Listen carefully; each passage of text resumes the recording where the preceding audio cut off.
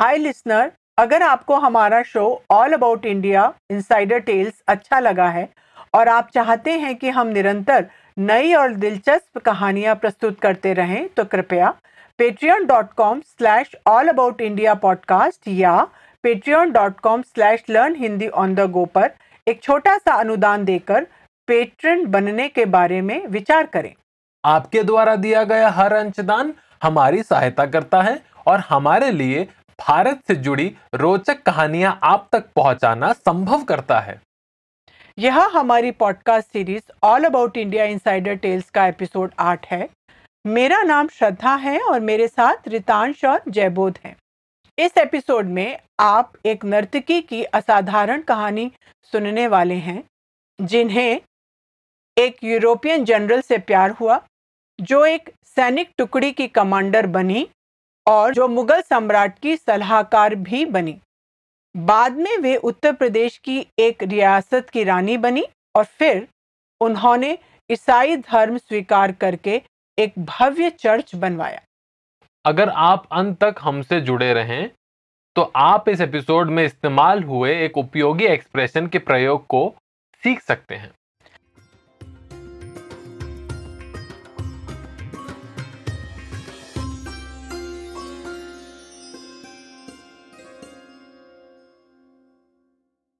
यदि आप चाहें तो इस एपिसोड का अंग्रेजी अनुवाद भी सुन सकते हैं। और आप patreon.com/allaboutiindiapodcast या patreon.com/learnhindyonthego से इस एपिसोड की ट्रांसक्रिप्ट, मीनिंग के साथ और इस पर आधारित वर्कशीट भी डाउनलोड कर सकते हैं।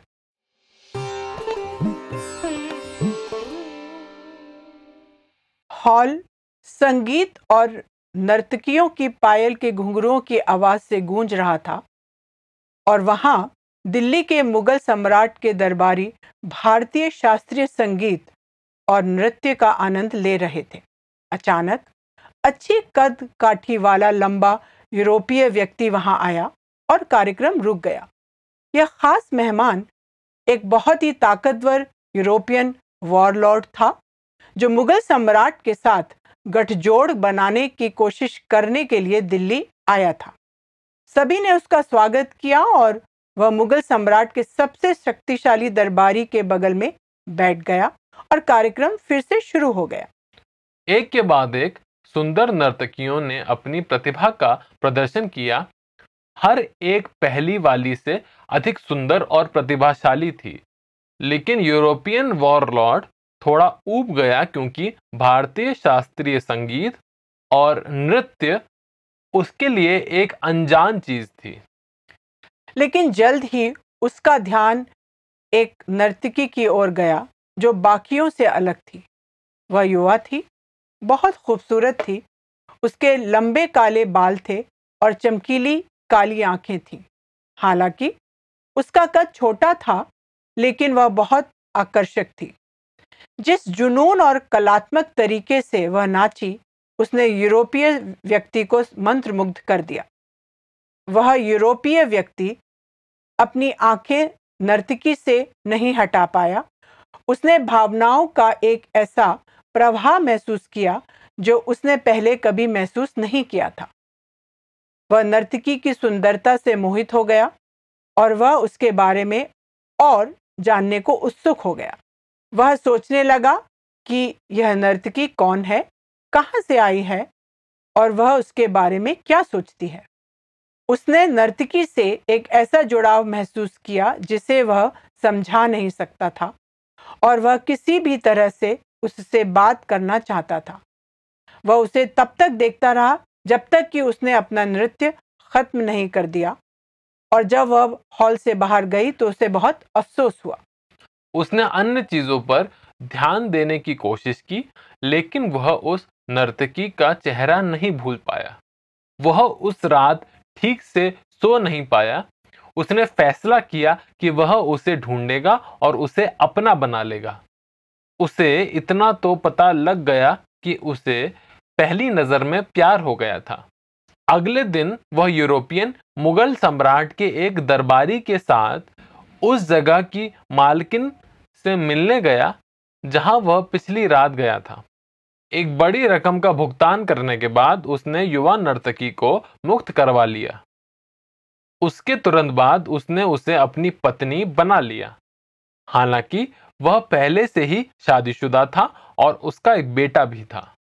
उस यूरोपियन वॉरलॉर्ड का नाम वॉल्टर राइनहार्ड सोम्र था, जिसे भारतीय समरू कहते थे।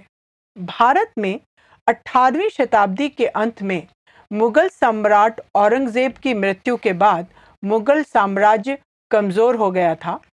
इस दौरान ब्रिटिश ईस्ट इंडिया कंपनी ने भारतीय राज्य बंगाल पर नियंत्रण हासिल कर लिया था। वॉल्टर राइनहार्ड सोम्र जैसे कई यूरोपियन भाड़े के सैनिक भारत में सक्रिय थे, जिनके पास अपनी छोटी छोटी सेनाएं थी, जिनमें कुछ हजार सैनिक होते थे। उन दिनों भारतीय रियासतों के राजा क्षेत्रीय लाभ के लिए अक्सर एक दूसरे से लड़ते थे और ये यूरोपियन भाड़े के सैनिक उन राजाओं की तरफ से लड़ते थे जो उन्हें सबसे अधिक पैसे देते थे। जिस नर्तकी से वॉल्टर को प्यार हुआ था उसका नाम फरजाना था, जो बाद में बेगम समरू के नाम से जानी जाने लगी। शादी के बाद फरजाना ने जल्दी से भारतीय अभिजात्य वर्ग के तौर तरीकों को अपना लिया। साथ ही उसने घुड़सवारी और हथियारों का इस्तेमाल भी सीख लिया और उसने सोम्र के साथ मिलकर काम करना शुरू कर दिया। फरजाना पुरुषों वाले कपड़े पहनकर वॉल्टर के साथ युद्धों में लड़ती थी। सोम्र मुगलों के साथ हो लिए और दिल्ली में बस गए। जल्दी ही सोम्र और फरजाना मुगल बादशाह शाह आलम द्वितीय के पसंदीदा लोगों में शामिल हो गए, जिन्होंने एक शाही फरमान के साथ उन्हें सरधना के शासन का अधिकार दे दिया। यह छोटा सा शहर वर्तमान मेरठ शहर के करीब है, जो दिल्ली से लगभग 100 किलोमीटर दूर है।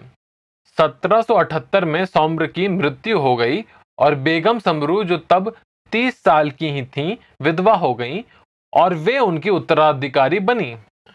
उन्होंने फिर सोम्र की सेना की कमान संभाली। इस छोटी सी सेना में करीब 82 यूरोपीय अधिकारी और 4000 सैनिक शामिल थे। उनके सैनिक यूरोपीय और भारतीय युद्ध कला में माहिर थे और उनके पास आधुनिक हथियार थे। बेगम राजनीति और युद्ध कला दोनों में चतुराई से आगे बढ़ी। वे मर्दाना पगड़ी पहनकर और हुक्का पीते हुए सरधना में दरबार लगाती थीं। वे कभी-कभी अपने यूरोपीय अधिकारियों के साथ यूरोपीय पोशाक पहनकर भोजन करती थीं, जबकि दिल्ली में वे मुगल पोशाक पहनती थीं और दरबारी नियम कायदों का पालन करती थीं। उन्होंने कई युद्धों में अपने सैनिकों का नेतृत्व किया और कई बार मुगल सम्राट को बचाया, जिसके लिए उन्हें ज़ेबुनिसा की उपाधि मिली, जिसका अर्थ है महिलाओं के बीच एक अनमोल रत्न। बेगम एक कुशल राजनयिक थी और वे बादशाह के लिए राजनयिक सौदेबाजी करती थी। उन्होंने 1781 में कैथोलिक धर्म अपना लिया और उन्होंने सरदना में Basilica of Our Lady of Graces नामक एक कैथोलिक चर्च का निर्माण किया। बेगम समरू ने 83 साल की उम्र पाई और उन्होंने 27 जनवरी 1836 को अपनी मृत्यु होने तक सरदना में शासन किया। उन्होंने एक नर्तकी के रूप में शुरुआत की, फिर वे एक कुशल राजनयिक, एक बहादुर योद्धा और अंत में एक रियासत की शासक बनी। बाद में उन्होंने एक शानदार बेसिलिका का निर्माण किया, जिसे एक प्रसिद्ध इतालवी वास्तुकार ने डिजाइन किया था और जिसके लिए उस समय के प्रसिद्ध इतालवी मूर्तिकारों ने सुंदर मूर्तियां बनाई थीं। अब मैं सरधना के बेसिलिका से जुड़ी एक घटना बताता हूँ। यह 2001 की बात है, जब हमारा परिवार श्रद्धा के चाचा जी से मिलने सरधना गया था, जो वहाँ एक आवासीय विद्यालय में काम करते थे। सरधना का रास्ता हरे भरे गन्ने के खेतों से होकर गुजरता है। जैसे ही हमने कस्बे में प्रवेश किया, हमने Basilica of Our Lady of Graces के चर्च एस्टेट की 10 फुट ऊंची दीवारें देखी। बेसिलिका लगभग 200 फीट लंबी इमारत है, जिसमें मुख्य वेदी के ऊपर एक केंद्रीय गुंबद है।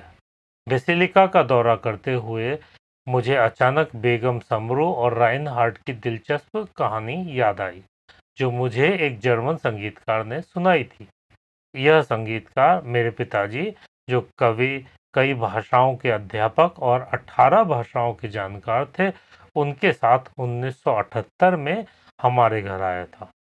वह संगीतकार राइनहार्ट का वंशज था और भारतीय राजस्थान के भरतपुर जिले में स्थित एक संपत्ति के दावे पर चल रहे कानूनी विवाद के कारण जयपुर आया था। यह समरू हवेली नामक बड़ा भवन है, जो 5 एकड़ जमीन पर बना है।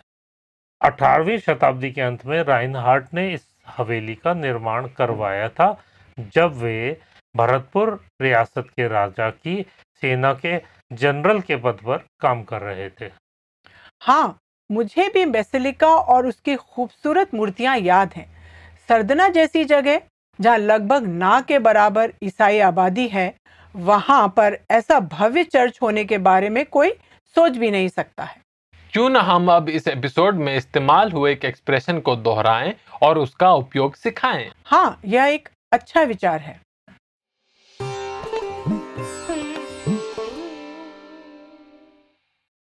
To enjoy something is translated as किसी का आनंद लेना या किसी का मजा लेना। मैं दोहराती हूँ, किसी का आनंद लेना या किसी का मजा लेना। इसका एक उदाहरण, मेरी दोस्त अभी धूप का आनंद ले रही है, या मेरी दोस्त अभी धूप का मजा ले रही है। मैं दोहराता हूँ, मेरी दोस्त अभी धूप का आनंद ले रही है, या मेरी दोस्त अभी धूप का मजा ले रही है। Which means my female friend is enjoying the sunshine now. Now let's give the listener a quiz. Listener will give you several sentences followed with brief pauses for you to translate those sentences into Hindi. And I'll translate the sentences after you. Ready? Here we go.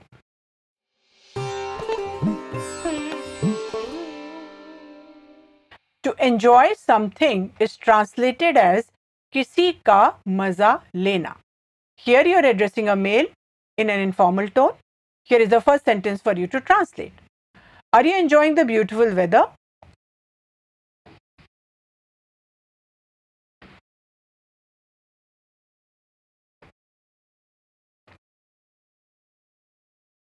क्या तुम अच्छे मौसम का मजा ले रहे हो?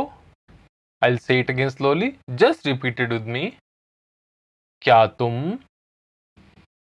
अच्छे मौसम का मजा ले रहे हो? Delicious is translated as swadisht. I'll repeat, swadisht. Another sentence for you to translate. He is enjoying the delicious food.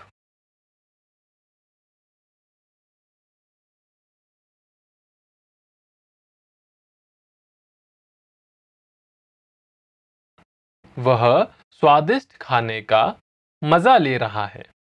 I'll say it again slowly. Just repeat it with me. वह स्वादिष्ट खाने का मजा ले रहा है। हमें आशा है कि आपको यह पॉडकास्ट सुनने में आनंद आया होगा। क्या आपको पता है कि हमारा एक फेसबुक पेज है? इस पेज पर हम एक कम्युनिटी बनाना चाहते हैं, जिस पर श्रोतागण अपनी कहानियाँ और ट्रैवल टिप्स शेयर कर सकते हैं। इस पेज से जुड़ें। इसका लिंक एपिसोड के वर्णन में है। हमारे शो को iTunes, स्टिचर, स्पॉटिफाई और RSS पर सब्सक्राइब करें, ताकि आपसे कोई शो मिस ना हो। आप इस शो को iTunes, स्पॉटिफाई पर रेटिंग दे सकते हैं। आप पेट्रियन पर पेट्रन बनकर हमारा सहयोग भी कर सकते हैं। नमस्ते।